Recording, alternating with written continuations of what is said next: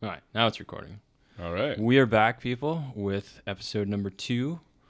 The first one, I feel like, went pretty well for just kind of jumping into it and getting going.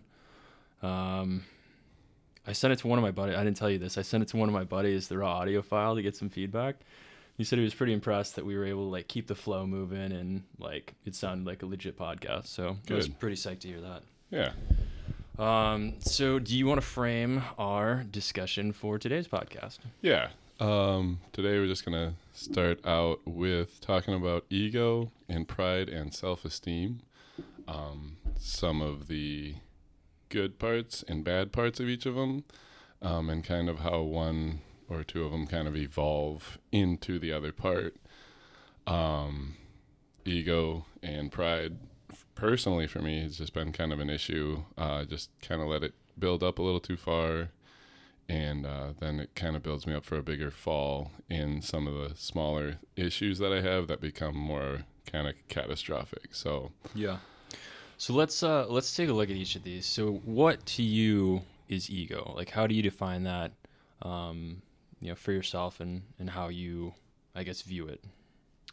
I think ego is a part of like everybody that wants something. They want to be better at something. They want to be good at something. They want to be admired for something. But it goes about it in kind of a negative way. And ego is kind of one of those things that doesn't know enough to know that it doesn't know everything. And so in that attempt to kind of know everything or be able to be that reference point or that person that is admired, you kind of fill in those cracks or like those pieces that are missing with maybe negative behaviors or negative actions or just different types of things that can end up becoming triggers or detrimental to your health and way of thinking. Yeah. Yeah, I think the easiest or the clearest way for me to look at it is it's almost like ego and self-esteem are kind of opposite sides of the same coin. Ego, like you kind of said, is where you're doing things or behaving in a certain way to seek external validation from, whether it be friends or people you don't know or potential romantic partners or whatever it is. You're not really doing things because you necessarily want to do them or feel like it's something you should do. You're doing it for that external validation. Whereas self-esteem is the flip side, where you are doing things or behaving in certain ways to, I guess, align with your goals or your values so that you kind of see yourself as a good person rather than looking to external sources for that validation. You're kind of validating yourself. Yeah. So in terms of ego, what are some of the things, I guess for you personally, that kind of cause your ego to gain steam or maybe get out of control a little bit?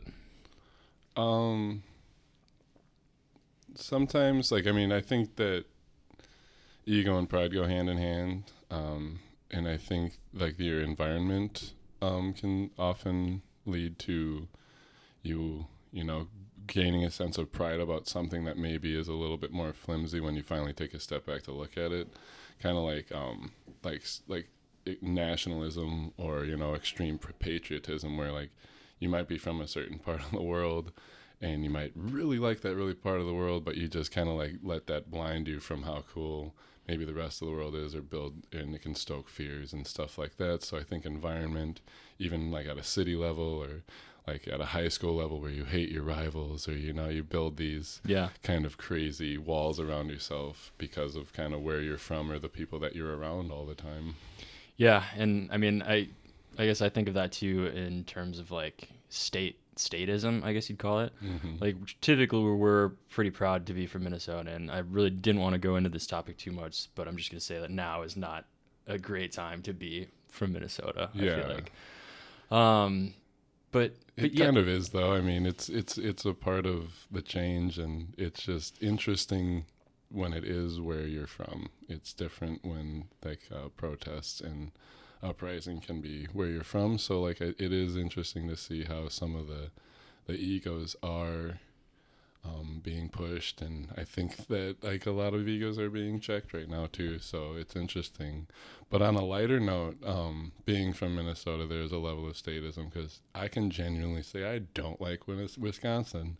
I wouldn't say I hate anybody. I wouldn't say I would ever do anything dangerous or mean or malicious to anybody. But yeah, no, I don't like them, and I don't like the Green Bay Packers at all. So Yeah. I think everybody can agree that they can go straight to hell. yeah.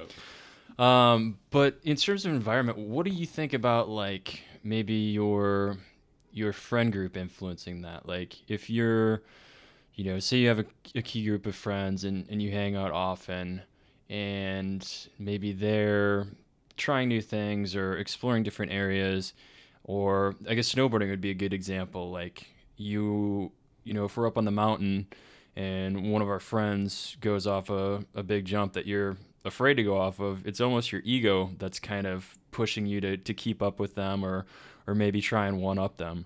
And so do you find that happens a lot in just your friend group, maybe not specific to snowboarding, but just in general? Do you think you're influenced by that? Yeah, I think that when I was younger, it was much more. I think peer pressure is a real thing. And I think that peer pressure doesn't leave you really necessarily as you get older, but I think you just become better at understanding who you want to become. And like I'm going to say a lot through nearly every podcast is trying to find a way to have your actions meet your intentions. Mm-hmm. And when you're younger, those intentions are different. Like you're trying to impress people more. You're trying to maybe get that girl in high school. You're trying to maybe get that group of cool kids to look at you so you can go hang out with them. Or maybe in college, you're trying to get into a certain club or group because it might look better for you later in life. Or maybe at work, you're just trying to get into a group that hangs around the water cooler just so you can have somebody to talk to at work. But either way, you're going to end up doing things that maybe don't match your intentions. But I think as you get older, and I hope as you get older, you kind of start taking that inventory and being like moving that shift and using that as a skill to kind of like move from ego to self-esteem, where you don't necessarily have to like impress everybody all the time. Yeah. And I think that's a good point too about age, because as you kind of grow older and solidify your friend groups, you're not necessarily, I guess, doing as many things for attention, I feel like, because you don't need to impress your friends anymore. Like you've had a friend group for some period of time, or you kind of just accept that you're not going to impress everybody or be friends with everybody. And so I think that's right. There's less peer pressure and less ego as you kind of settle into your groove as an adult and the people you surround yourself with. If you've worked hard to cultivate that good friend group, then they shouldn't be that ego pressure or that peer pressure to try and push you to do things that you don't want to do for yourself. Yeah, and just I think both of our lives, moving from Minnesota to Oregon, being in a different spot, being farther away from those friend groups, even as long as I've had them, definitely has affected my ability to kind of just have more self-esteem in myself and not be so ego-driven, because now I just had to build different relationships with people out here, and you can just kind of build off behaviors that you've done over the years. And I think changing your environment kind of helps enrich your life, because it is kind of an ego check. Like now you're in a different world. Now it's not so comfortable. Now you don't know all the cool places to be, and you're able to go out there and kind of relearn again, and that's kind of the fun of it. Yeah, I think that's a good point. So in terms of attention-seeking behavior or behavior that fuels the ego, can you think of specific examples of things that you do, maybe that you're not too happy with or not proud of, or things that that you're doing for external validation versus internal validation? Yeah, sometimes I see myself doing it at work, where I think I'm doing something because I really just like working hard, but I really am doing it because I just want somebody to be like, hey, you did a good job there. And it's nice to hear that, and it's even nicer to hear when you're just kind of doing it and it's flowing versus like kind of seeking that behavior. When you're just like in your own realm, kind of like beaming your like light energy and you're just living your life, and then somebody's like, hey, you're doing it. That feels so much better than like, you know, finishing something and then like doing that like kind of chicken necking where you're just looking for people to really be like, hey, look what he's doing over there, he's better than me. Because I really think that's kind of an ego side. And I find myself doing that because I was trying to cultivate better habits at work. But at the same time, it was kind of leaning towards that where I was only doing it to really kind of get that recognition, because then other people would know I had good habits at work versus just flat out having them. And I think I've done a good job of kind of recognizing that and being able to kind of put that in check. And then another example I think you brought up is the snowboarding one, or just the extreme sports one, and kind of being an adrenaline junkie. I think a lot of it comes from me doing it alone. I do go ride alone, not recommended, but it is something that just kind of gets you out of your element and lets you kind of explore the world still, because there's a lot of this world that has just all been explored, so there's not really many questions left. So when you're able to go out there and kind of ask questions of yourself or ask questions of the world as you're experiencing it, it's a lot of fun. And I think pushing yourself with extreme sports like mountain biking or, you know, wake surfing or snowboarding or skateboarding or longboarding or anything like that, it kind of just pulls this side of you, this other piece of you that's on the inside that not a lot of people ever get to see, and even yourself doesn't get to see, on whether or not you can kind of dig down deep and go to that next level and kind of find a way to overcome that next fear. But it really is sometimes driven by the idea of the ego and just trying to impress people, trying to get that cool video for Instagram, or, you know, trying to get it to land it in front of your friend to show him that you can do it before he can. And I think getting up there alone or just staying in my own zone when I'm with friends and just pushing myself because I simply want to push myself feels a lot more gratifying than landing it and getting to rub it in somebody else's face. So, yeah. Yeah, I can understand that. And I think, yeah, for me, what you brought up is definitely a big one. Social media. Like, I feel like I don't always realize that I'm doing it. But when I post on social media, like, I typically am checking, you know, how many likes or how many views or how many whatever I got, and basically unintentionally linking that to some type of value, which I think a lot of people in this day and age kind of do to some extent, but I feel like not a lot of people are mindful of it. And so that's one of the things that definitely recently I've been trying to, I guess, pump the brakes on in terms of social media in general. But is that just the world that we live in, or do you think that there's a way to engage healthily with social media without kind of using it as a validation tool? I think there is. It's funny because, like, yeah, like you see a lot of stuff. I still use it. I don't think you are right now. I'm off for the time being. Yeah, for our Hard 75s challenge, which is going well. But I still use it. I still like Instagram. I still take flower pictures. I'm a amateur flower photographer. So, but no, like sometimes it's just like kind of like what I do. I don't do it for any money. I don't do it for recognition. I really don't do it for likes. I just genuinely take pictures because it gives me a chance to like take a picture of something that looks pretty and I think looks cool. And then I get the chance to like sit down and maybe edit it a little bit, take some time and put it out there just so somebody can see something that isn't so like heartbreaking all the time, and it's just a flower. And then some of the other things I see that I really admire are just people that are very, very real on there. There's no, you know, like lighting or special effects or music to it, or like even if there is, they just did it themselves, and you can genuinely tell that they just did it themselves, and they may not be looking for the likes or really caring about it or commenting on it at all, and you can kind of tell their intent behind it, and it's just really funny and wholesome. And sometimes like some of the newer dads that I've seen in this day and age are you using it to kind of document their kids and make music videos about them. I think that's just hilarious because I don't think there's really any ill intent other than trying to document things that they're going to want to remember later. They're just utilizing this service that they have versus, that perfectly like shot photo that you see of some model or some perfect aesthetic in some other shot, or just these amazing like well produced photos like professional photos that you just admire and get a million likes, which is wonderful, but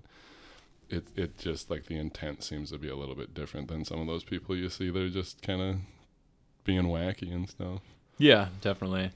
And I think you're right. I think there's a healthy balance. I think that I have yet to find it, but I think you're really good at it, especially when you talk about your pictures. Like, to me, it doesn't seem like you're, doing that to get attention or seek any validation. Like, you just have dope pictures of flowers and you post them. And like you said, it's kind of like a ray of sunshine, especially in times like this with Corona and everything else that's going on. It's just nice to see something that's not related to Corona, not related to Trump, not related to police, not related to anything. It's just a nice break. Yeah, and I think that's what a lot of people can do, and especially like right now with a lot of civil unrest and stuff like that, is just post the stuff that kind of makes them think good thoughts. Because like I just had a quote from my dad one time where he just said, I was like thinking about all this bad stuff I had done and like really reeling, and he was just like, hey, remember all the good stuff too. And it was just really comforting to like be like brought back down and kind of have that ego check where I was sitting there thinking all this bad stuff's happening, all these terrible things are happening, but there's a lot of good stuff happening too. So just kind of look out for that stuff while you're out there, because it's out there too. Yeah, and you brought up the Hard 75, which I think is interesting because I like the program. We talked about it a little bit in our last or most of our last podcast, but it's basically designed to kind of build mental resilience and mental toughness, along with improve some general aspects of health. But I think parts of me, especially early on, have like kind of viewed it as a way to boost my ego. Like, once we finish and I'm able to like post pictures with a six pack and say, I gave up alcohol for 75 days and I ate healthy for 75 days. Like, look at me. I saw myself kind of doing that as I was like in the early stages of this program. I don't think that I'm going to do it anymore just because like I've had the social media break, and I think it's been really, really relaxing. It's really eased some anxiety that I had. But I mean, there's parts of me that still think of it, like we did this cool program, but does it really count if you don't tell everybody about it? I mean, obviously it does, but yeah, no, I think that's valid because I felt the same way. Like I said, I still am on a couple of the platforms, and I don't post anything. I haven't told anybody on there about Hard 75. You kind of have to talk to me to even know I'm doing it. Even if you do talk to me, it kind of has to come up about my schedule, because I'm not just going to tell you when I'm working out. I get really nasty and sweaty, and I'm not even a big fan of working out, so I don't really like talking about it either. But yeah, I was thinking the same thing. Like, do I do a culmination of this thing? Do I tell people what I've done? And I don't think I will. I think I'll tell my mom. She's been a pretty big support of it. My brother too. A couple of my friends, a couple of my coworkers. And they just kind of want to see if I make it to the 75. Other than that, like, I really just am happy with myself to be able to wake up when I do and do the work that I do and make it through my day the way I do. And now I can accomplish things when, like, easily 3 years ago, if you had asked me to wake up at 5 in the morning to go to work, I would have done some terrible things. Said some terrible things to you. Yeah. So I feel like I've come a long way, and I am proud of it. And I don't want it to go to the ego pride side though, because I like to keep it in that self-esteem and know that I'm really building a foundation of gold. And it's been like a 3-year process for me of really actually kind of waking up to mindfulness and just the idea of becoming a better me and having the power myself to do it. And it's just been kind of like, do I cheer for myself at the end of this? Is there a finish line? What do I do there? But I think the hard 75 is a really nice chunk of that, where it's like a really kind of a microscope view of like a journey, and then you can say, hey, I did this, but you can easily just keep moving on because it's going to keep moving on regardless. Yeah. So I think you brought up an interesting point there, and I just want to touch on it. I'm sure we'll dig into it a little bit later, but you almost frame it as kind of this program fueling or influencing self-esteem rather than like self-esteem driving you to do this program. And so I think that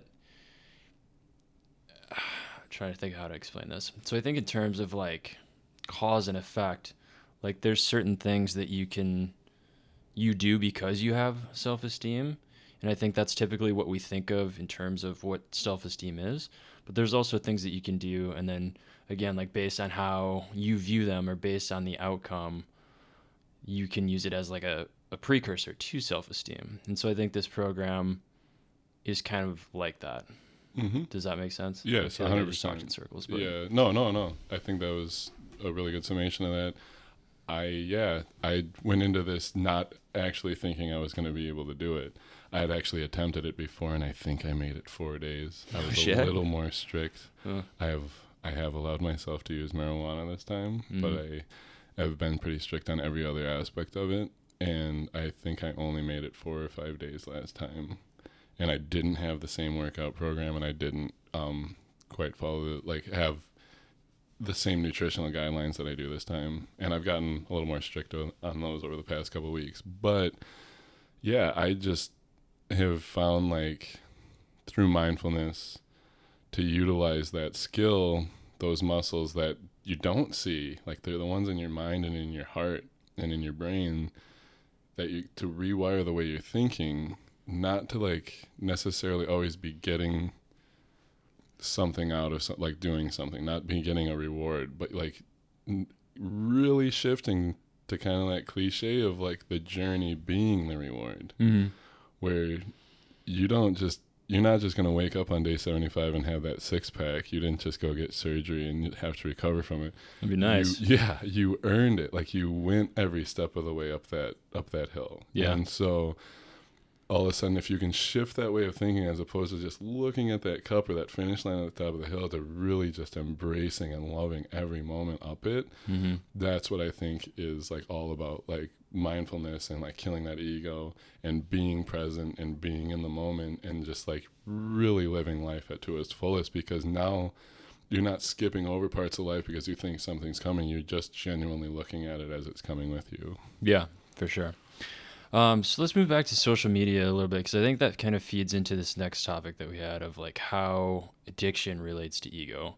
And so I think for me personally, at least, when I would get into these patterns of, making social media posts for feedback or for attention, I feel like that almost is like an addiction. Like depending on how you're getting feedback or what type of feedback you're getting, it just becomes like this fuel for this fire so that you keep doing it. I remember towards the end of last year, like after a breakup, and I just felt like this need to post everything that I was doing on social media, just to kind of like prove to myself and everybody else that like I was okay and still I guess chugging along and having a great life.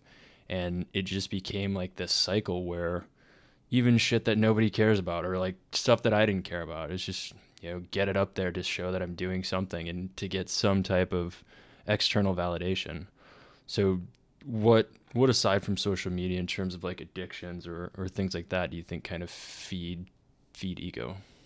I think sex as an addiction can feed the ego. I think trying to go out there and meet people and have multiple partners, or just like be like that person who has a lot of women or has a lot of things and acquires things or has the drugs. Like I think utilizing them, not necessarily being addicted to them, but utilizing them for an ill intent or,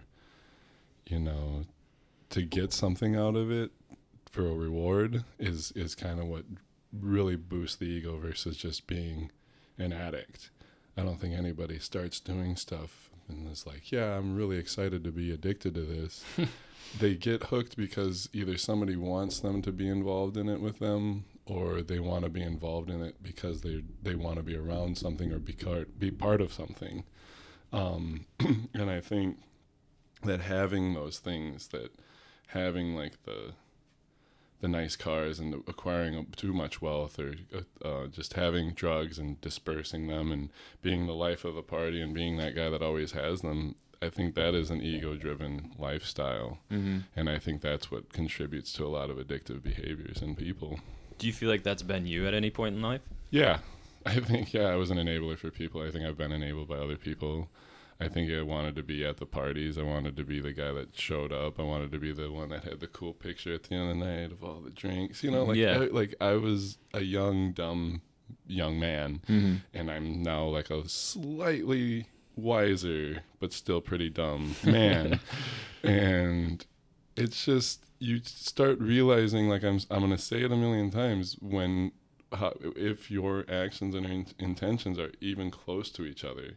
Because that's when you start feeling bad about yourself again, is when you start going home and realizing you're doing things you don't want to do. Yeah. And that's where I think killing that ego, realizing like, oh man, I'm just doing this. I'm just buying this case of beer for all these people just so they'll let me come to the party. That is going to destroy you over time. When you can maybe either say, I'm going to buy this beer because I want to and I'll share it, or I'm just not going to go to that party because I'd rather be around people that don't want to be around me, that want to be around me because of who I am versus what I have. Right. And then you can start building that self-esteem and that self-worth again. And that's what that's what helps you make really good decisions again. So yeah, for sure.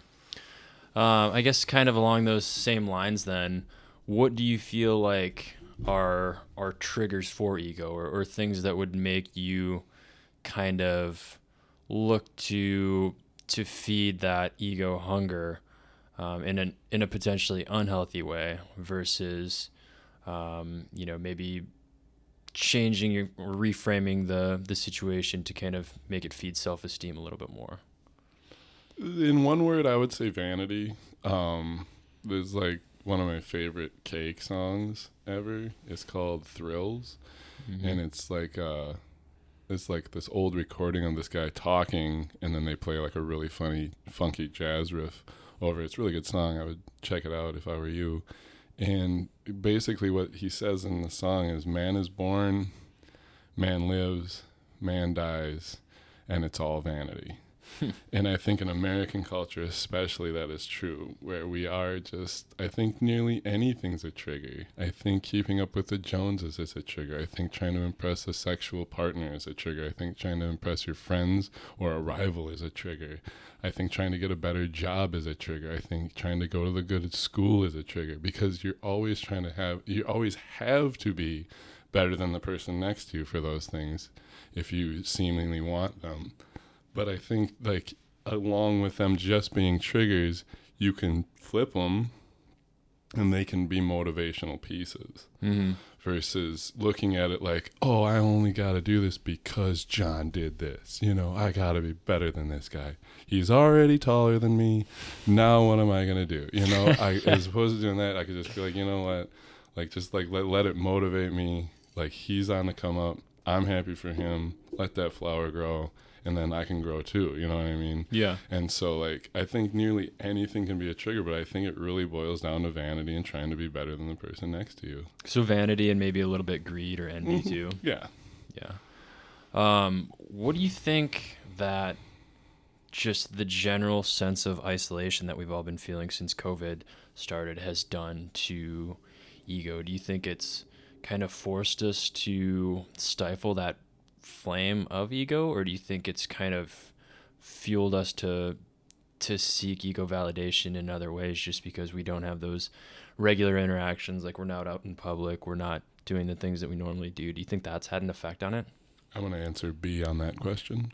And yeah, I think we've just shifted. I think it's just like we're stuck inside, so now you have to make different Instagram videos.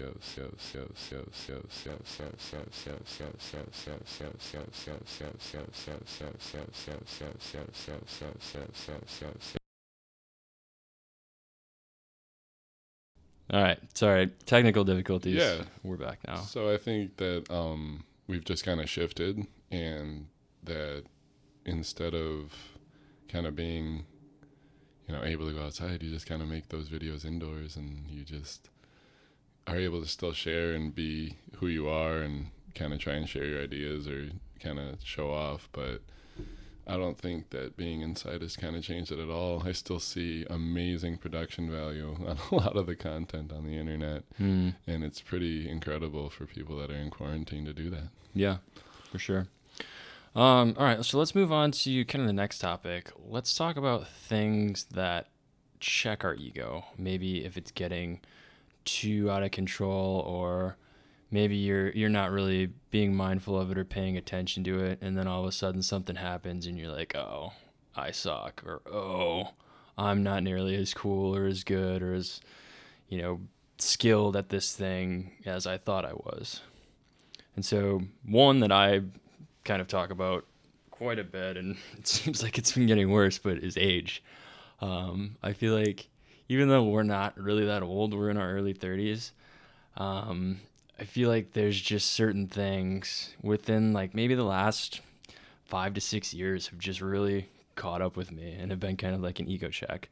Going out, partying until 2 a.m., I'm definitely not able to do that anymore. I'm barely able to stay up until 2 a.m. Without alcohol. Yeah.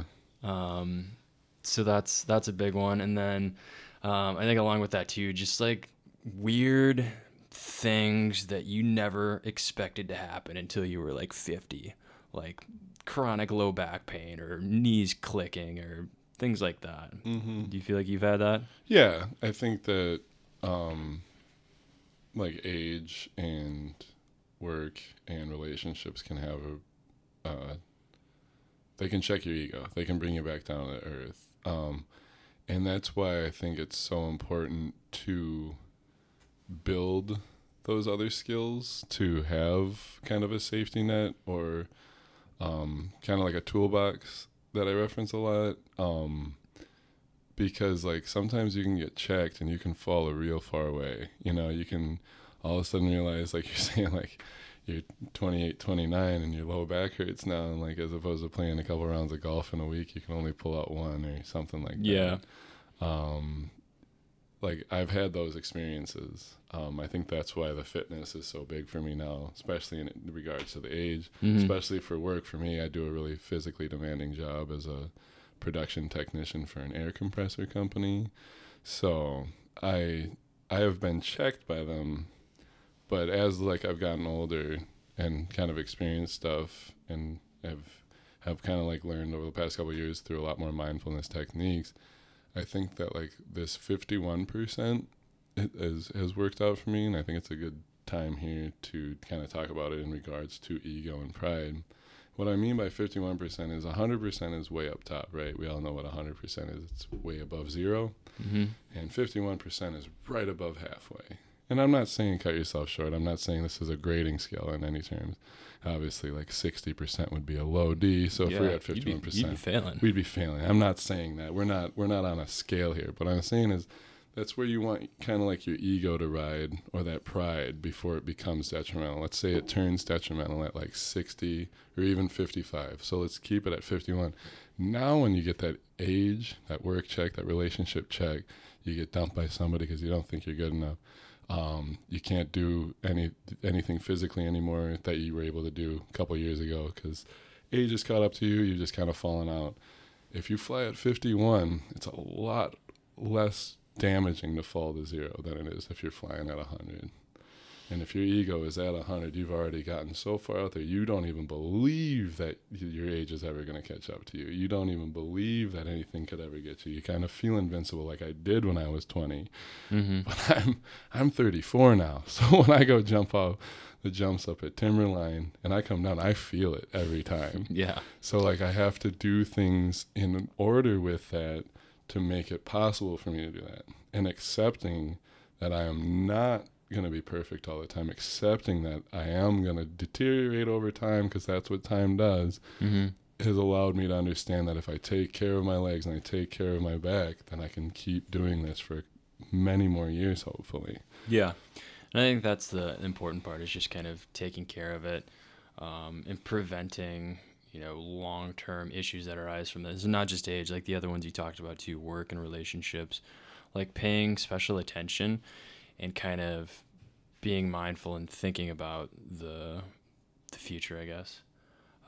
Did you have anything else you wanted to cover specific to relationships? We didn't really talk about that Not one much. necessarily in relationships. I think they all kind of go hand in hand. I don't think any relationship like necessarily is more detrimental or anything than that. I just think that if you don't have that respect for yourself, or that esteem, or that ability to kind of have worth in yourself, that I think that these ego checks can really bring you down.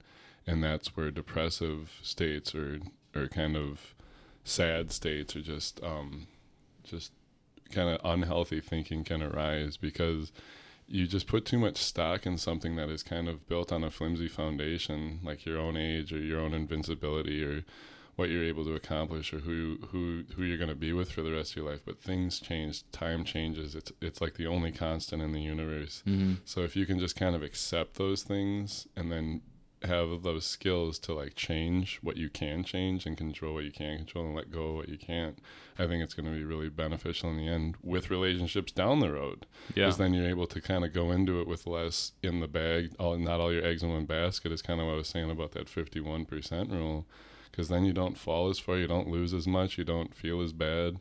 I'm not saying you're not having a good time. Like you're over halfway. You're at 51. You're still loving life. You're just not kind of freaking out on one end or losing it all the way on the other end. You're kind of just maintaining in the middle, and it's a lot healthier and a lot more stable.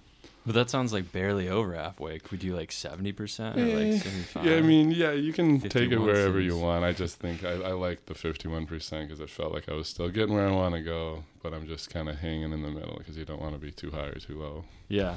And so kind of along that line, it almost sounds like what you're talking about is almost a bit of humility. Just accepting the things like age, like you said, the things that constant change is going to happen regardless of what you do. So I guess how does humility relate specifically to ego, aside from just forcing yourself to accept things that you don't want to accept? Oh, I think humility goes a long way in kind of flushing out the ego, because it allows you to kind of take a step back and realize what's important. Like you just are able to look at yourself and say that you're human, and you are totally fallible, and that's okay. Mm-hmm. And once you can kind of do that and just step out of that, I think that allows you to bring a level of acceptance into you that can then lead to the proper steps to kind of diminish the ego, and like we were saying right at the beginning, the way we framed it is shift and morph that word into something completely different. Yeah, that's a good point. So I think along with acceptance, you had this point, the togetherness mindset. Can you talk about that a little bit? Yeah, and that's just kind of like along the lines of what I was just saying. Just once you realize like you're human, you realize that you're kind of in the collective. You're a piece. You're like a string in a beautiful piece of fabric. Like without you, it wouldn't look the same. And Mm-hmm. it just like you add strength to that thing, and like without every piece of it, it'd start falling apart. So like as a collective, humans are all together, and we can feel each other, we like each other, we come closer to one another. Some people we like more than others, some people we like less than others, but we all kind of acknowledge that we are all human and we are all here. So when you can do that and just say, oh man, that guy can F up too, it's all right. And that can kind of bring that ego shift about, because you can start seeing the human in somebody else. And then with just being through togetherness, like through the idea that you are now, you go through life together with people, whether they're in your house or not. You can start like accepting them for what they are. And when you can accept yourself for what you are, it's a lot easier to accept other people for what they are, and it makes a lot more peaceful around everywhere. Yeah. And I think kind of along with that, you touched on a little bit, but when you are compassionate towards other people, I think that paves the way for a greater sense of self-compassion. I think typically most of us have kind of a tendency to be harder on ourselves than we are on others. I was talking to you a little bit about this before the podcast, but I read a book the other day that kind of, I don't remember exactly what it was talking about. It was something kind of related to mindfulness and loving kindness. But basically, if you are having a bad day or something didn't go the way that you wanted it to, we have a tendency to beat ourselves up about it or kind of put ourselves down. Whereas if we thought of these thoughts in terms of them occurring in the person sitting next to us rather than in our own head, our default behavior for most of us isn't to get on somebody else's case or further put them down or kind of pull at that thread and kind of increase the wound. It's naturally to be compassionate and be forgiving. And if you came up to me and you're like, man, I had a shitty day, I'd be like, well, that sucks, man, it's gonna be all right though, and talk about it. But if I'm thinking to myself like I have a shitty day, then it like festers. It's like a wound that until I take my mind off of it or until something else distracts me, like I just have a tendency to be harder on myself than I would be on anybody else. Yeah, I agree. And I do the same thing. And I think a lot of people do that out there. And it just creates this void and this downward spiral. And it just honestly creates just some stinking thinking. And you just start getting down on yourself. And it's hard to bring yourself back from that. And that's where I think understanding that there are other people out there. And it's a give and take where I think if you give compassion to others, you end up receiving gifts from that in yourself because you feel good about doing that. And then in turn somebody, not because it's owed to you, but somebody might just show compassion to you, and that's what's going to start building that. And you just start doing that give and take and collectively, like we're saying, like you don't pull at the thread, but you kind of, you're there and you help the person through that. I think that togetherness is what creates a level of humility that gets you out of those stinking thinking spirals. Yeah. Stinking thinking. I've never heard that. That's a good way to think about it. But I think self-talk in general, like a lot of us typically default to a more negative form of self-talk. And if it's not something that we either, practice compassion or be really mindful about it, it can kind of get out of control and run amok. And that leads to that type of thinking where it's just your default behavior or your default thinking is negative. Yeah. Which creates a number of other problems. Yeah, you don't want to start in the negative. It makes it hard to kind of get out of there. Yeah. So let's jump into improving our way of thinking. So if we are, having this negative self-talk, or even back to just more general having issues with ego, how can you shift your mindset and kind of work towards more of building self-esteem rather than feeding ego? Yeah, just like we were saying with humility, it gives you a chance to take a step back. And I think improving your way of thinking is utilizing that moment where at least you've built that ability to create some space, right? So you already have found out like, hey, maybe my actions aren't meeting my intentions. I'm going to do something about it. You kind of bring yourself back down to earth, whether you got checked by something or not, and you just kind of have a chance to take a step back and take like a personal inventory of kind of like what you're focusing on or what you're really doing, and literally inventorying what you have in your toolbox. Like maybe you had just crashed an airplane and you have to find your way onto the beach to try and signal for help. You have to kind of find a way to see what tools you have at your disposal at that moment and build yourself up and push through the fear of what's coming next, and just say, hey, I got to find a different way of doing this so I can make it to where I want to make it. And I think the number one way of doing that is taking that personal inventory and really realizing what you are good at first, and what you have an ability to do, or where a spot in your body where you've already created enough space to maybe put some of this misplaced focus or this misplaced trust in something, or these misconceptions that you have. And then just kind of going from there, taking an inventory on something that maybe you don't have. Like, hey, I need water now. I don't have it. I have to go and get that. And it may be just something like giving yourself a timeout. Like, that might be your new way of finding water or creating space. And literally doing a tea with your hands, looking at yourself and saying, all right, give yourself a 5-minute timeout just to get away from that thinking.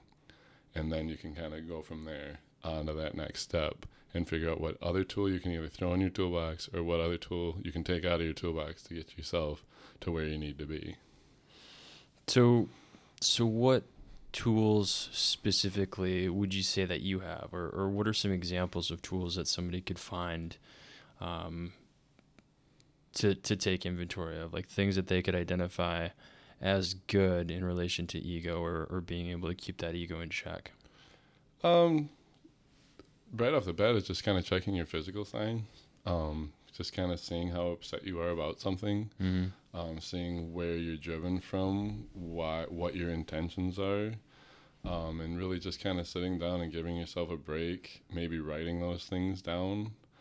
I think has been the most helpful for me. And then also, just if you're not a big fan, starting to read, but if you are, like maybe finding an author or a friend that knows an author, or somebody that is talking about something that you might be going through, and just kind of like getting another perspective on something, just so you have like something in your brain to bounce your thoughts off of and be like, oh wait, that makes sense, or they have a point there, or that sounds crazy, but like at least you have another viewpoint so you can feel a little bit better about the way you're thinking. Yeah.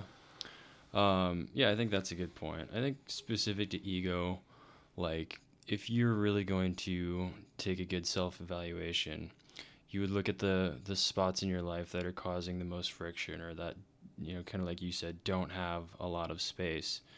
And you would start looking at those things. And I think if you're able to look at those pieces objectively, that's kind of where you start to realize, like, maybe this isn't really important to me for me. Maybe I'm trying to convince myself it's important, or pretending it's important because it fuels that ego side. Like, like we talked about before, like social media, like I could care less what people from high school, 13 years ago think about like what I'm doing right now. But it just became this habit where we just wanted that clout, like wanted that recognition. And so that was definitely a big misalignment for me. And so I think things like that, like if you are able to sit down and, like you said, just take a tea, focus on what you feel like is the most misaligned in your life. And a lot of physical signs will point to it too. Like if you're holding a lot of tension in your body, something is misaligned, and you have to kind of inventory, journal, and figure out what that is before you can start to tackle it. Yeah, you have to know what you're kind of going up against to understand what you're doing. And I think that kind of relates to like this COVID thing that we're going about, because if you don't know what you're going up against and you can't see it, it's not tangible, it's a little bit more frightening. So sometimes, like when you're in your own head and you're kind of being ego driven and you know you're going down the wrong path and you kind of can't change the way you're doing, but you don't know why you're doing it, or you don't know what's causing it, it can be almost more infuriating or more frightening to face that, because you have no idea what it even looks like. Yeah. Whereas if you can kind of take that personal inventory and like realize what you're good at, what you're not good at, and then kind of like go from there, it eases it. It gives you kind of like a roadmap to kind of go about it. Yeah. And I think the really important thing is to try to look at things objectively. And obviously, if you're having an issue and if you've been dealing with it for an extended period of time, it's really hard to be objective about something, especially if it's a feeling that you hold or a belief that you hold that, you know, maybe misaligned from what your actual values are, but you've just held on to it for so long that it's kind of become a part of you. I think that's where journaling helps. I think that's where mindfulness, which we'll talk about in a second here, helps. But I also think like having a strong, I guess, network or family support system where you can talk about these things and kind of get somebody else's objective opinion to maybe pick holes in your way of thinking or identify the areas where you're clinging too tightly.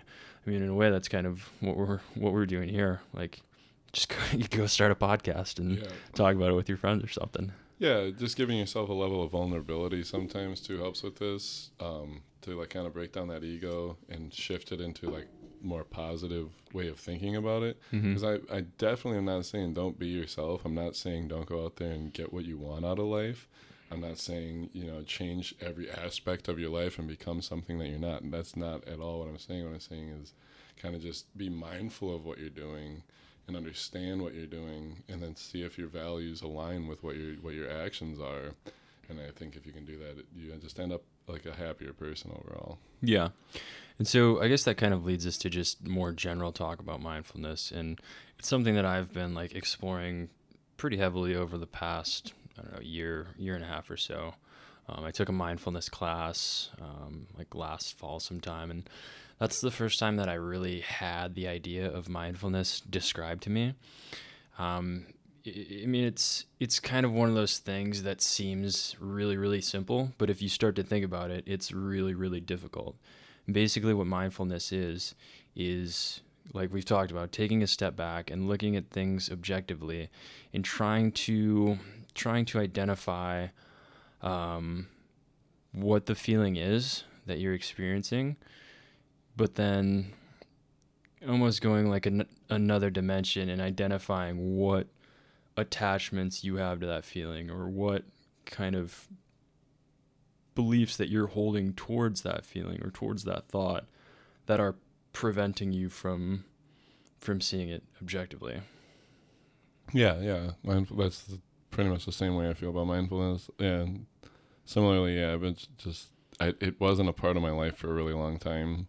And like you said, it seems really easy, but it's a lot like running a marathon where like, yeah, I know how to run. I can do this, but you don't know how to pace yourself. You don't realize the constant vigilance it takes to kind of always be monitoring your thoughts.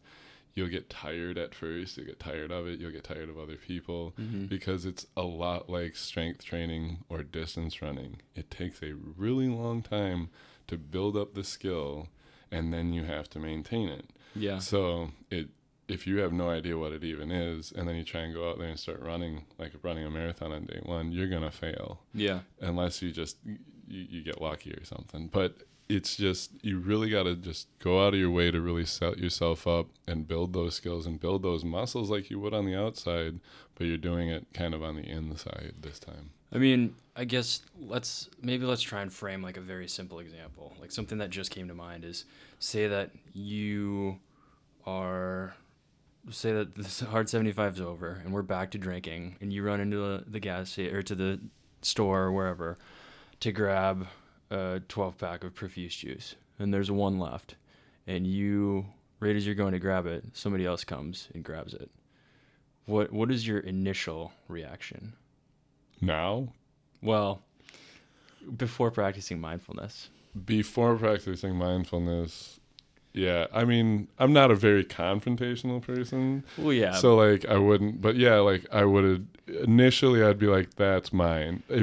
I don't know if I would, like, externalize that, but yes, like, at the base root of it, I would be like, this person's inconveniencing me. If I don't take that, I better take that. But you'd have some internal feeling where it's like, oh, fuck that guy. Or yeah, like, I would, son of a bitch. This guy ruined my day by just living. Yeah. Like nothing that he was trying to do. Like it was happenstance that he got there a couple seconds before you. And so mindfulness is kind of taking that step back and saying, okay, really, on the scale of things, this isn't that big a deal. If I really want a 12 pack of Profuse juice, I can just go down the street to the next store and they probably have it. And then it's also examining, why did this get me so worked up, or why is my instant reaction, anger or frustration, when really it's just like you said, the guy's just living his life. Like, Yep. it didn't really impact you other than a mild inconvenience. And it's just kind of like it gives you a chance to look back and see his intent, and like I'm always gonna say about like where your intentions are. His intent wasn't to ruin my day. His intent was to enjoy his day the exact same way I was trying to. Yeah. Based on the story, Mm-hmm. and so it's you just got to be mindful of everything around you, and it is tiring. Like I'm saying, like a marathon. But like if you build those skills up, the next time you're confronted with that, it's okay, whatever, like that's all you can let that person have it. Maybe they'll let you have it, Yeah. because you don't know what's going to happen, but at least you're of the mindset now of just able to go with the flow and take it as it is. Yeah, and that's the important part. Like you said, it's a habit. You have to develop that skill, and you have to practice it over and over, and you have to apply it to everything. And it's not necessarily just applied to bad feelings or bad interactions or bad thoughts. Like, you can apply mindfulness to good things too. Like, some random person on the street gave me a compliment today, like we were just talking about earlier, complimenting other people. And you can be like, wow, that really felt good. And then just kind of explore the feelings that you have attached to that, and kind of how you view it. It's really hard to do and hard to practice, but if you develop the muscles and build the repetition, then it becomes easier long term. Yeah, totally. And a really good way that it was described to me by a close friend and like kind of guru now is like, it's a lot like surfing, which I'm a big fan of. I'm no good at it, but it really looks cool, and I've tried it a couple times. But like when those emotions come with mindfulness, with your ability to like kind of understand it better, no matter what it is, if it's jealousy, happiness, rage, anger, sadness, depression, learning to ride that wave, right? And like I'm saying, surfing is hard. I've tried it. I'm a pretty athletic guy, like most board sports, but that is one of the hardest things I've ever done. Yeah. If you stick with it and you keep getting knocked down by those waves, which you're going to over your life, especially when you're younger, especially before you even understand what changing your mindset is, or allowing yourself to trust other people and learn from other people, you're going to get beat up out there. But if you just keep going with it, once you start riding those waves and get up and you start following the wave, and it's just a nice smooth ride on a wave, it looks really fun. I haven't gotten there yet on a real surfboard, but I'm just saying it looks really fun to be able to just kind of ride it out and have like a good ending to something, when like maybe throughout your life, like a lot of those emotions and those experiences have always ended in a bad or traumatic experience. If you can just kind of learn to ride that wave and build that skill, like, and have that good ending, I think it'll go a long way towards a happier life. Yeah.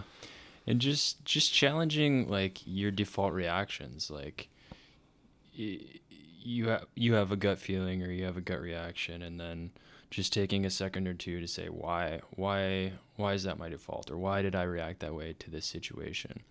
And I think I'm like you, like don't consider myself good at this by any means, but I'm to the point where I've started to try to make it a regular practice. And I think one of the things that's really helped me is, if I have like a negative situation or a bad feeling, or a feeling that I'm not necessarily proud of, the first step is just acknowledging that this is an opportunity for mindfulness. Like, even if you don't take the time to explore it, or explore the different attachments to it, because I mean, even as we describe that now, that sounds time consuming and cumbersome to investigate every single feeling. But just realize, you can get really good at it. You can master the skill. Yeah, you can master it, and you can do it kind of on the fly. But I think that's one of the things that's helped me a lot, is just, even if I'm not like practicing it all the time, just saying, oh, this would be a good opportunity to practice mindfulness, or, oh, this is a spot where I could dig into this a little bit more, even if I don't take the time to do it. Just acknowledging it already breaks up that default pattern that you're in, and that's the first step towards resolving it, I think. Mm-hmm.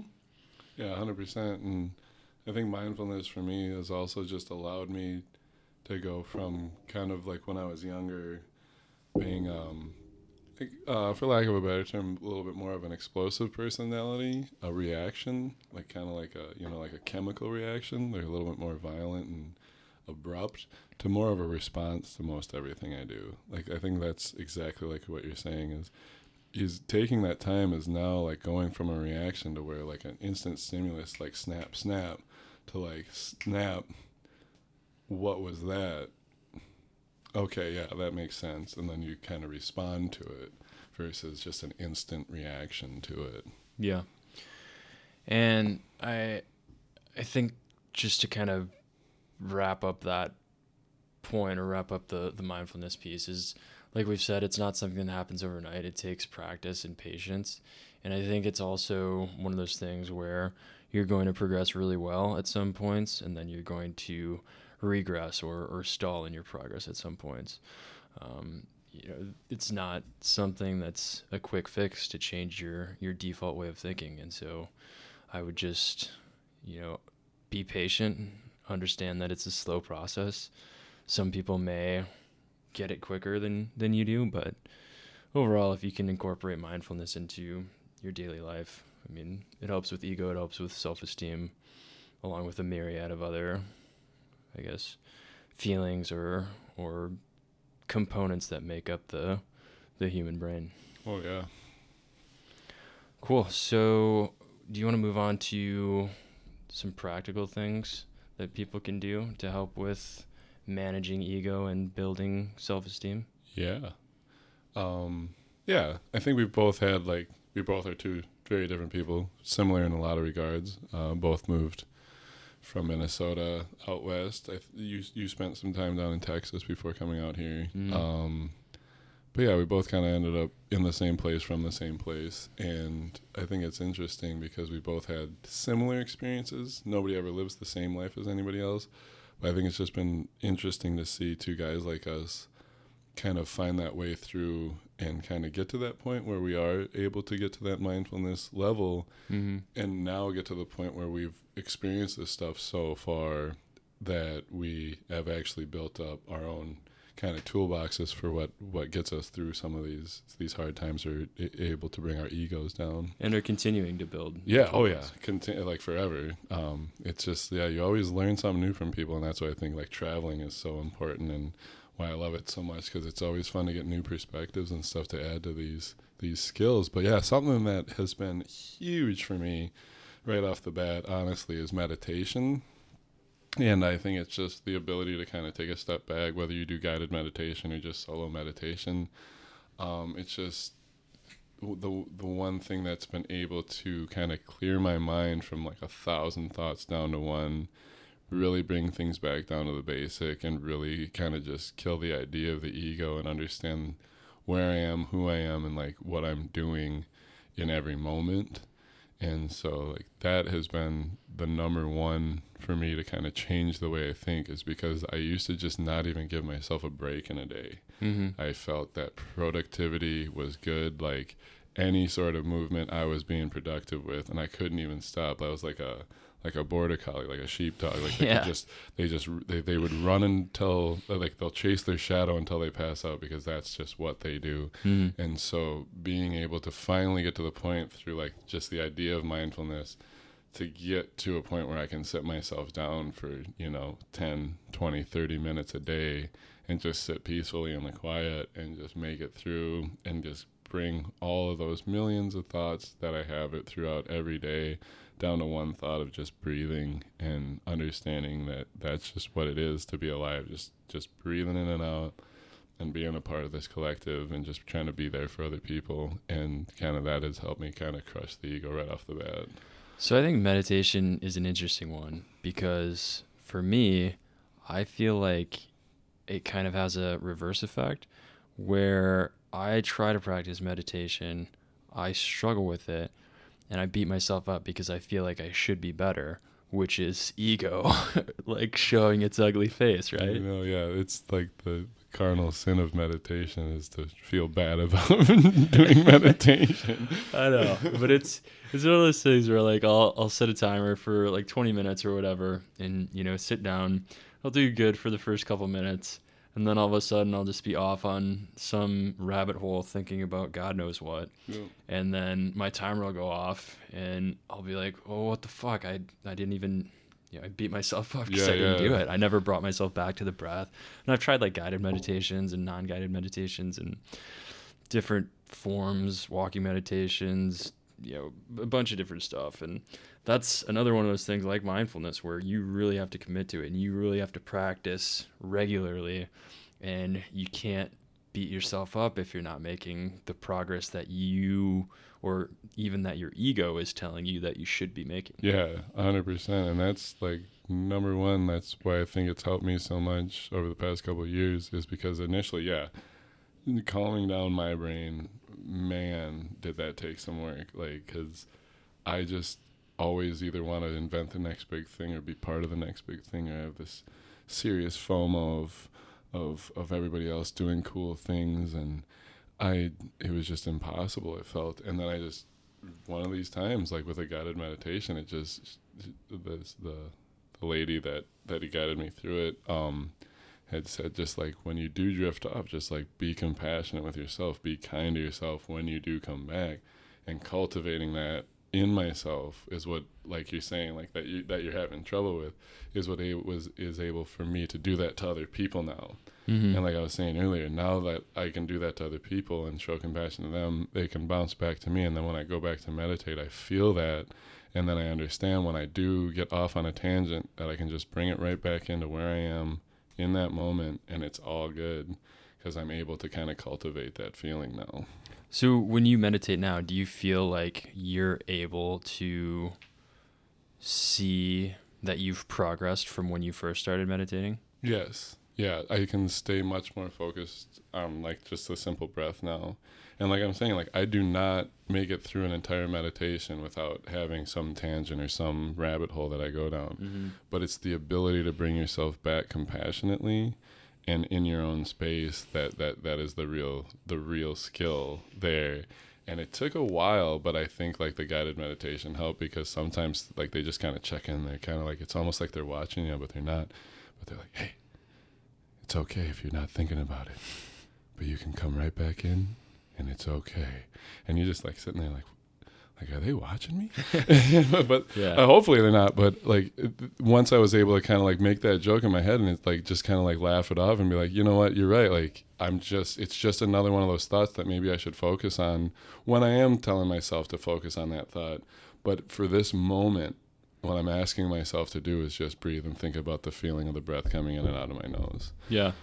And I think that's why they're often like related together, is meditation is actually a good opportunity to practice mindfulness, because how you react when you realize that you have gone down one of those tangents or one of those rabbit holes, like most of the time I still go to my default behavior, like, oh, you suck at this, like you should be focusing on your breath, when really it's more about just acknowledging in a positive way that it's okay, you got distracted, just calmly and gently guide yourself back to your breath or whatever your focus is for your meditation. I know it's really hard though in your head though, especially when you get really far in there to like, you're always like, I should be better at this right now, I should be better at this, as opposed to like that ability, like we were saying, where like the journey is the reward, to say to yourself, I'm getting better at this.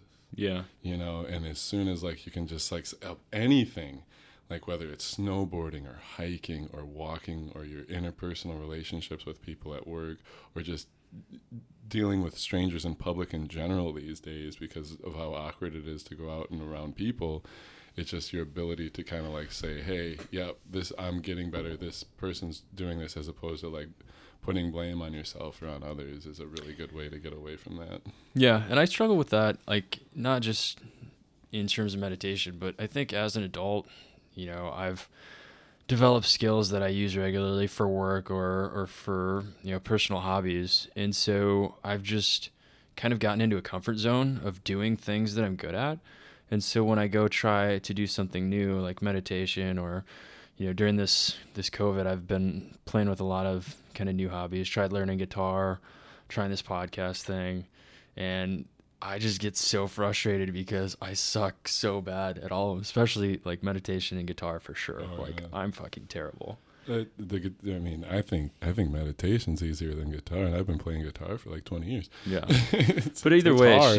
it's a new skill. It's something, because as you grow older, I feel like we don't really explore new hobbies or step out of our comfort zone as much as we did when we were younger. And so you kind of get in that default expectation of, I am good at the things that I do. And then when you try and do something new, you suck at it. That's where I really rely on the Hard 75 right now. This is stuff I haven't done either in years or ever, and it just feels really nice to challenge yourself. And I think that's kind of like why I enjoy the extreme sports so much. I think it's just I really do enjoy going out of my comfort zone, because it's a really cool moment in a day when you can just say like wahoo, Yeah. or like yippee ki-yay motherfucker, or something like that. Yeah. But yeah, it's just, you really do have to challenge yourself, because like you're saying, you can get in that perpetual thinking like, oh, I'm the shit. Like, Mm-hmm. and then that ego check hits you, because you may be flying at 100 because you are 100 at that skill. Yeah. But all of a sudden you just slap down to 0 versus maybe flying right around that middle, and just kind of like understanding like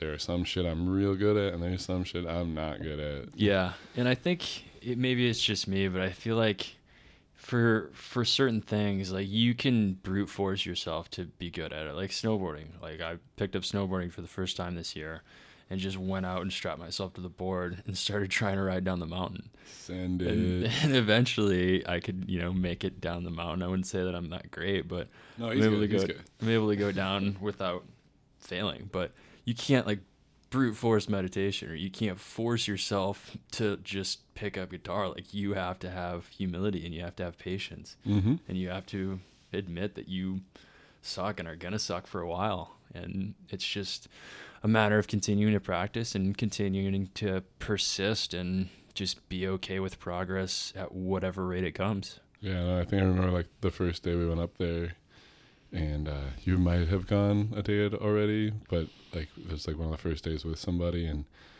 you're like, yeah, I just hope I don't fall out there. I just like, was like, you're going to fall, and you were just like, okay. And the acceptance was there. It just wasn't a open arm acceptance, but I think you were ready for it. And it's just like life. Like, yeah, sometimes you just got to go out and you got to feet first it and see what happens, and it's going to be scary, but there's a lot of times in life where you just have to do shit that you're afraid of. So Yeah. yeah, Dude, I remember that first time. Like I probably fell like 10 times just going down that first short Poochie run. Yep. But I went back a few days. I went a few times without you just to kind of practice and fall on my own. And then within like a month or so, I was able to, go down the mountain fully. Obviously, people learn different things at different rate. I've been practicing meditation for way longer than a month, and I still feel like I'm, like it's my first day doing it most of the time. But I don't know. It's just one of those things that if it were easy, it probably wouldn't be as rewarding. yeah, it definitely is something you have to commit to. No. Yeah, another skill or another thing that I use in the toolbox along with journaling is along with meditating is journaling and reading. And I was not a reader as a young man. I hated it. Mm-hmm. I didn't like I said, I was not good at sitting still. So to be able to read the way I do now and to read some of the authors I do now, I'm actually pretty excited about. And I get really excited when I get a new book now. But journaling is the one thing that's probably been the most helpful, because I journal dreams a lot. And I also just journal like daily entries just to remember some of the shittier points and some of the really cool points. Because a lot of life is kind of just like mundane, like doing laundry and, turning off your alarm and driving to work and then driving home from work. Yeah. But a lot of it can be romanticized pretty well, and is really cool when you can just kind of like look at your life and be like, that is fucking sweet that I got to do that. That is pretty sweet that this is my life. And I think journaling helps you remember those better. Yeah. And kind of put them in a spot in your brain where you can just kind of find that when you need it. And when you're kind of in a shittier spot, like a depressive episode, or and doing something hard at work, or doing something to push yourself physically, you can kind of not only use the tool of journaling, but now you can use that, like that memory that you've created to kind of push yourself in those times of need. Yeah. Yeah, I would agree. I think journaling and reading are both really important in trying to dissect or jump into any aspect of your own life. Journaling, how long have you been journaling for? Again, about 3 years. This all kind of happened from kind of just an experience I had, just a kind of a traumatic experience about 3 years ago. And so, yeah, just kind of all of this stuff came to a head, and I kind of started back then. I wasn't any good at it, but that's when I started, and I think I've come a long way in like the 3 years to be where I'm at now. So yeah, it's like been like 3 years of diaries now, and it's a lot like the flower pictures I take pictures of. It's fun to look back at them and just be like, holy crap, remember when that happened? And it's not as bad of like, you know, waking up in the middle of the night and being like, oh man, why did I say that to that girl that one time in 7th grade? You know, like where you just like brought out of a dead sleep with like the most embarrassing memory of your life. Those are the best dreams. Yeah, it's more of like things, either like they're not necessarily the best things, but it's stuff that still made me, and having them written down and at least having that time I've gone over them, I'm able to kind of bury them better than some of the more embarrassing moments from elementary school or middle school that are still lingering with me. So dude, those embarrassing dreams, I get them not all the time, but I've get them before, and you like wake up and look around, like, is anybody looking at me? Like, what? Like you just remember like the worst thing you've ever done. It might have not have even been bad. It's just something that just embarrassed you to the core. It's something that you've built up in your head over the years. Yeah. But journaling, I've been doing semi-consistently for about 6 months. I go in streaks where I'm like really good at it, and then I'll fall off for a couple days or a week or so, and then get back on. I've had similar things happen. And so I typically do just more of like a daily recap, and then I'll try and frame like 2 or 3 goals for the next day. But I think I haven't like fully embraced it yet, because sometimes I still feel it as like more of a chore than something that I, am doing for my own benefit. But I think that's a good point. Like if you look at it as kind of more of like a chronicle or like a history of the cool things that you've done, like a highlight reel, I think that can be beneficial. But I also think if you're doing it specifically as a tool to improve some aspect of yourself, like reducing ego or improving self-esteem, you don't necessarily have to journal about that every day, but you should journal specifically towards those ideas and write down kind of how you're feeling at the time or any opinions that you have at that time, because then that'll let you gauge change over time. As you start to improve and as you start to dig into these things, you have some reference point to see, well, I definitely don't think this thought as much, or I definitely don't do this as much for attention now as I used to do. Yeah, and I think it's just nice, like you were saying, to kind of like take it individually sometimes, because then it doesn't feel so obligated. Like you like put aside a time every day, you might eventually be like, oh man, this is dragging on. I don't have the time for this today. But if you just are like a little bit aware of it and know that you have that ability to go write it down, and you're having a bad day or something really kick-ass happens to you, or you just had a really medium day and you just want to write it down. Yeah. It just having the outlet is a nice ability, but you don't have to write every single thought down. It's just some of those things that maybe you're like, ooh, I don't know if I'm doing this right. And then you can like remember it, so maybe you can reference it with your parents or maybe like somebody you trust a lot. Yeah, that's a good point. Yeah, along with that, I also, speaking of people you trust a lot, I have been seeing a therapist for 3 years now that has just been like the best friend of mine I could ask for in Portland. I do pay her, so it's not like a traditional friendship. I don't pay John $60 a week to hang out with me. I'm not that expensive. But I do go to a therapist, and I think it has been kind of life-changing for me. I think I did luck out as well, getting somebody that I jived with as well as I did, because I tried therapy at a younger age, which I thought, in looking back, retrospect, it could have been a lot more helpful. maybe if I had stuck with it, but I didn't have the ability to trust those people, and I just didn't jive as well. It didn't click like it did, and sometimes I just don't think things were meant to be when they don't happen, and then you get moments like I did meeting my therapist, guru, counselor, whatever you want to kind of call it, just out by random chance, and it genuinely has changed my life. And so I do recommend therapy to folks. I know it can be expensive, but I just want to throw it out there that I think that it is more beneficial than a lot of people realize. And it's nice to just have somebody unbiased to bounce things off of.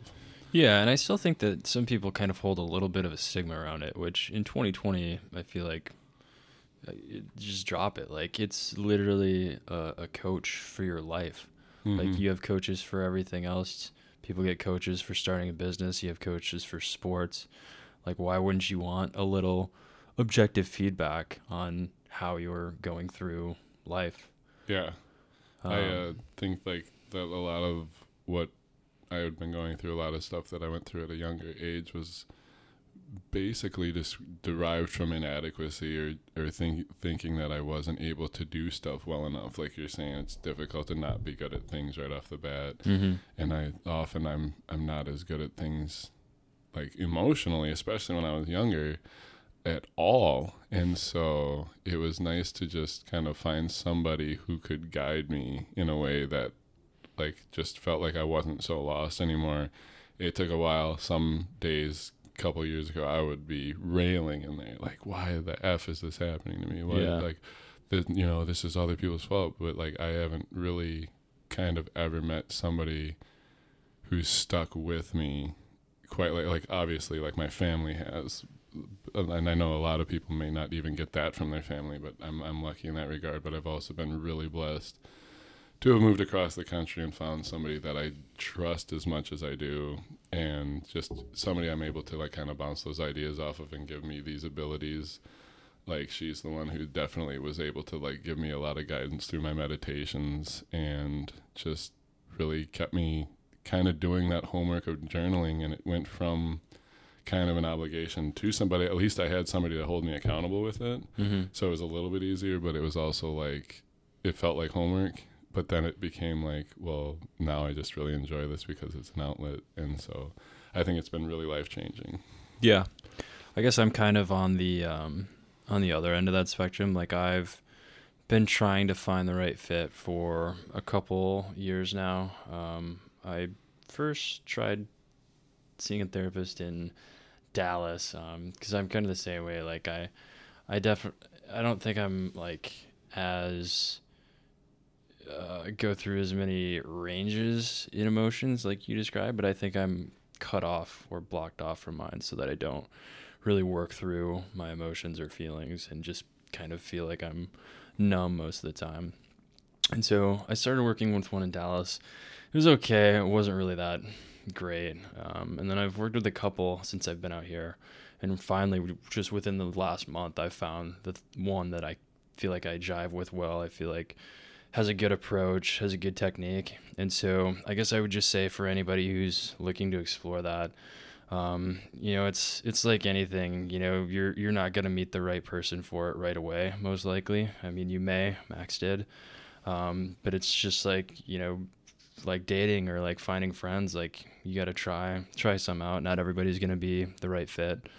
And it does suck because there's this financial aspect tied to it, but a lot of them will give like free 15-minute consultations or something. And especially now during Corona when everything's virtual, like you can go out and try a couple different ones and have a 15-minute interaction with them, ask them about their process, ask them what their experience has been like helping people with your certain concerns or in your position, and just kind of sample shot before you actually commit and set up reoccurring meetings with one. Yeah. And then even at that point, if you feel like it's not working, like odds are it's probably not therapy. It's probably just that specific therapist or your kind of relationship with that therapist. Like maybe you guys just aren't jiving, so go out and try a different one. Yeah. I definitely tried a couple when I was younger, and then I kind of swore it off. Mm-hmm. And then when I went back, I went through a men's group first. Actually, I was doing a men's group therapy, which I thought was really helpful. And then I started doing individual along the side of that. And it just so happened through that clinic, it was just like these two women, older women, like older than my mom's age, but we just get along, and they seem to just be like that, kind of like that energy that I was looking for. And so then once I was like kind of done with the men's group and I felt like I had accomplished what I wanted to, I moved on and just kind of stuck with my individual therapist and moved right directly to her own practice. And I kind of haven't looked back even through COVID. We now do phone sessions and stuff. So it's just like, it's nice to have an unbiased ally, like I was saying, somebody that, you know, isn't going to look at you a certain way when you say something. They don't have that loaded relationship like you have with a lot of your family members or close friends or your partner or whatever. And it's just nice to be able to like throw stuff out, be vulnerable, hash out ideas with somebody who, you know, like is interested in what you're saying, hopefully because they're interested and not just because of the monetary value, but that monetary value does give them a vested interest in being in the room with you too. So it kind of does drive a good aspect of it as well. Yeah. And I think, I guess with mine, like we're still new. We've only been working together for like 4 or 5 weeks or so. But I think what's the most interesting about mine, and I think this kind of ties back to ego as well, is like normally I feel like I can kind of gauge people pretty well. And so if I say something, I kind of expect to know the things that she'll agree with or the things that she'll challenge me on. But I don't know if this is intentional or just her, you know, way of doing it, but she will like call me out on the stuff that I typically think she would agree with and agree with the stuff that I think that she would call me out on. So I think that's just one interesting aspect that I found. Like maybe I'm not not as smart as I thought I was, or maybe I'm not as intuitive as I thought I was. Maybe it was my ego creeping up a little bit, and there's definitely been times where she's kind of set that in check. Yeah.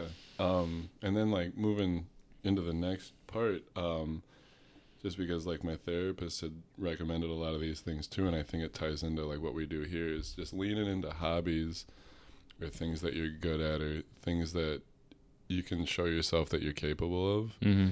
And it's kind of funny because I think I actually started going to, there's a Minnesota Vikings bar in Portland on Hawthorne Avenue called Claudia's. And I started going there because I genuinely believed I would meet people from Minnesota there and I'd get to watch the Vikings games and, you know, have some beers and stuff. And that is actually where me and John started hanging out, and now we're here. So I think it's awesome that when you can lean into those hobbies and really create something nice out of it. You know, like there's a really funny scene in the movie Superbad with Bill Hader when he's like, "You don't want to meet your wife in a bar, you know, they're sleazy if you're meeting them." He's like, "How'd you meet your wife?" You know, the kid asked him, and he's like, "Oh, I shot her in the neck playing paintball." You know, like that's an amazing story because it's so organic and it's so beautiful because he went out after like a failed marriage and, you know, was trying to find some new hobby and found the new love of his life by shooting her in the neck, which is just hilarious. I forgot about that scene. But it's like, it's a lot like what we're talking about here, how to get out of like negative thinking or like that ego driven lifestyle. You know, go find something you're good at that you find self-worth in, and not because you wanted to show it off, but because you want to like become a part of something.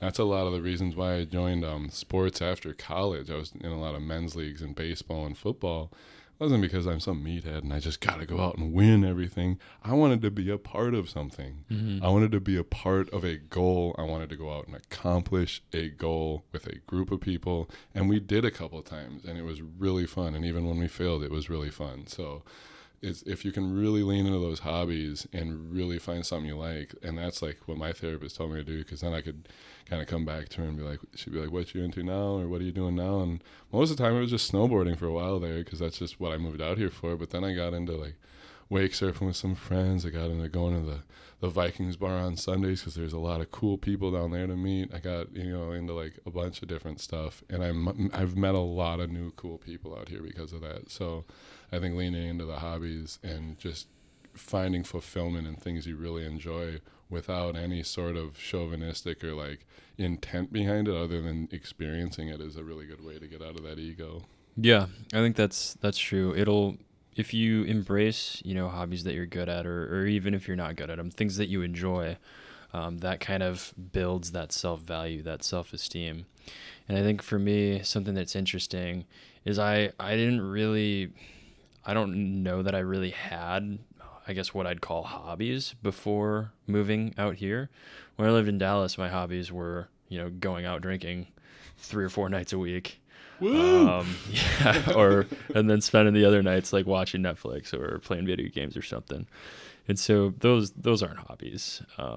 But I knew that I wanted to be somewhere that I was more accessible to outdoor recreation, because I did enjoy the outdoors. Growing up in Minnesota, Texas, there wasn't really a huge opportunity for it. Everything's kind of flat and it's super hot. And so that was one of my goals to move out here, is to kind of explore those hobbies. And so I've done that, tenfold, and developed some good hobbies that I truly enjoy doing and often am proud of myself for. But then I think there's also room to continue exploring hobbies. Just because you have a set number of things that you do doesn't mean that those are it. And kind of like Max was alluding to earlier, in exploring those hobbies, it sets you up for other opportunities. You could shoot somebody in the neck and end up marrying them, or, meet a new friend group at a bar somewhere. And so lately, like I've been trying to do that a little more and kind of flex that muscle a little more. Like obviously we were just talking about it, guitar and podcast and just these other random things that I've been trying. I think COVID's been a great opportunity to explore some other hobbies, just because there's not a ton else to do. And a lot of your typical hobbies that you enjoy, could be impacted or could be cut off, especially if you're into leaving the house. Any sort of social gathering or music going, it is just I feel so bad for a lot of those. I love going to live shows. I'm terrible at buying tickets, so I don't go as much as a lot of my friends. But it's just like that is one of the things I miss the most, and I feel like it's so bad for folks that really like to meet and cut it up that way. So yeah. So I think just don't fall into a pattern or fall into a rut of only doing what you're comfortable with or what you've been doing. It's a big world, and there's other opportunities out there, and you may find something that you like, and then that becomes more fuel for the good side of the coin, the self-esteem side. Unless you have like we talked about, kind of those negative motivations, which in turn fuels the bad side, the ego. Yeah.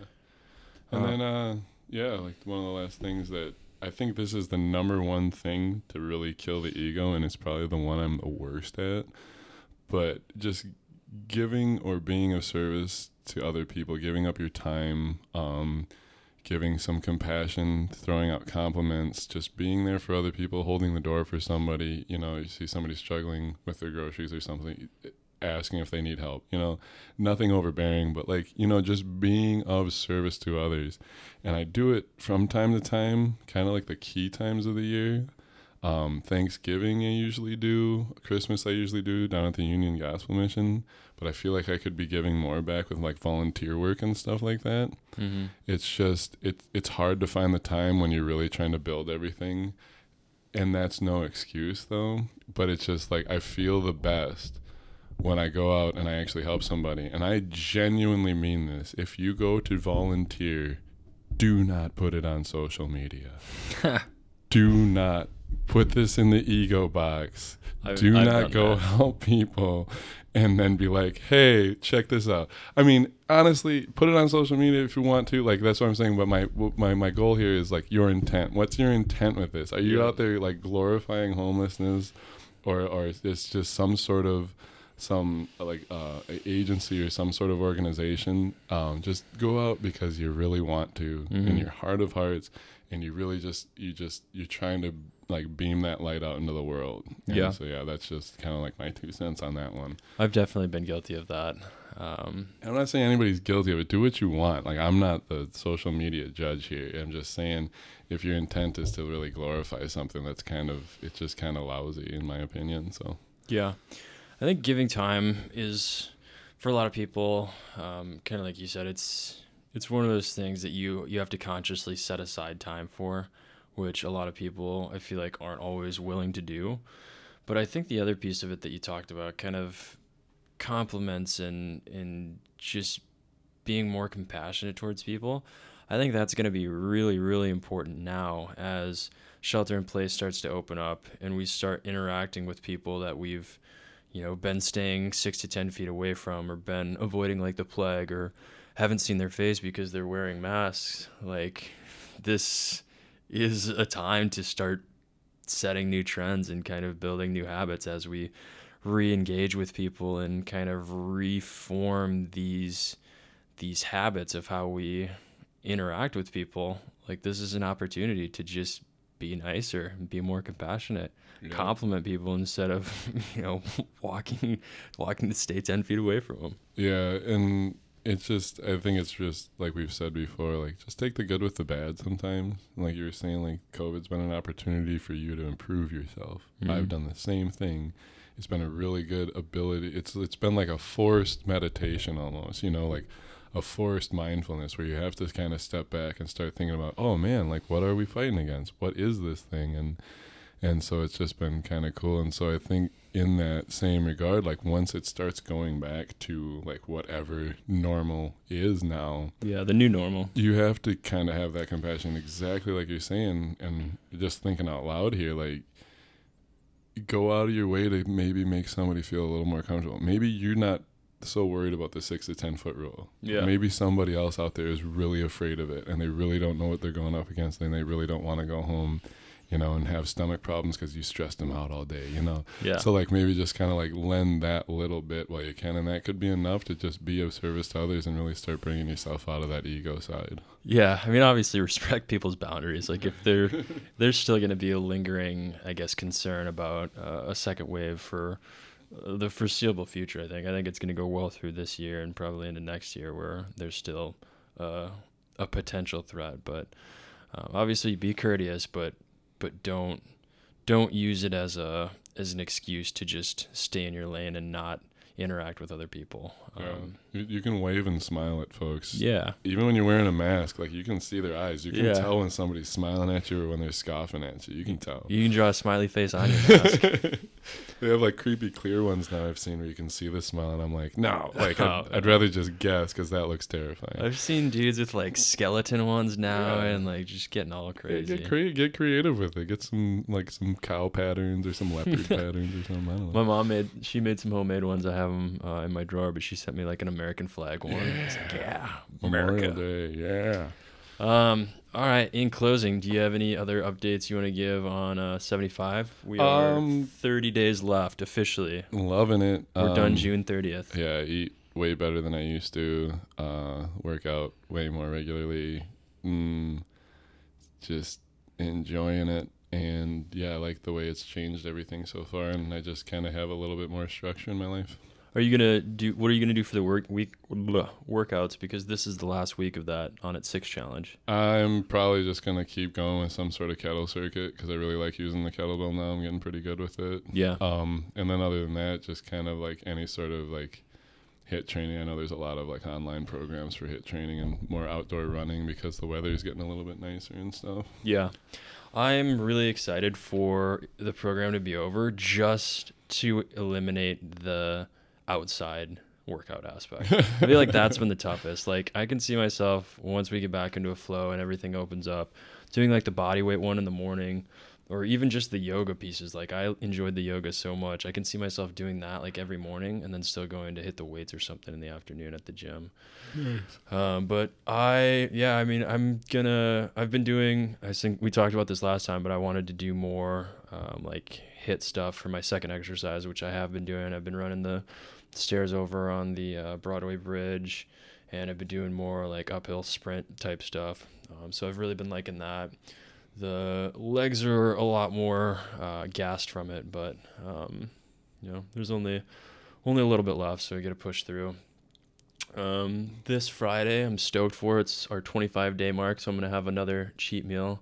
I'm gonna make a badass keto pizza and just devour that thing. That sounds amazing. And yeah, It's pretty much just like cheese and meat in a dish. Pretty much, yeah. I've seen like the delivery keto pizzas, and it's everything I love about pizza. They have delivery ones? I've looked. I swear I've seen companies. You that, need to link me. I'll try. I will try. But yeah, I'm gonna do PDX sliders and get a cheeseburger. Nice. I can't risk Chipotle again after that first experience. The I disappointment. can't. Yeah, I cannot go through. You gotta that ride the wave. heartbreak. You gotta ride that wave of disappointment. You know, be mindful of it. I tried to practice mindfulness there, but yeah. at the same time, dude, you fucked up my Chipotle. Okay, cool. Well, this has been number 2. We still haven't posted the first one, but Yep. we'll get these up soon and have many more to come, hopefully. Yeah. Thank you, everybody. Yep. Take care. Later.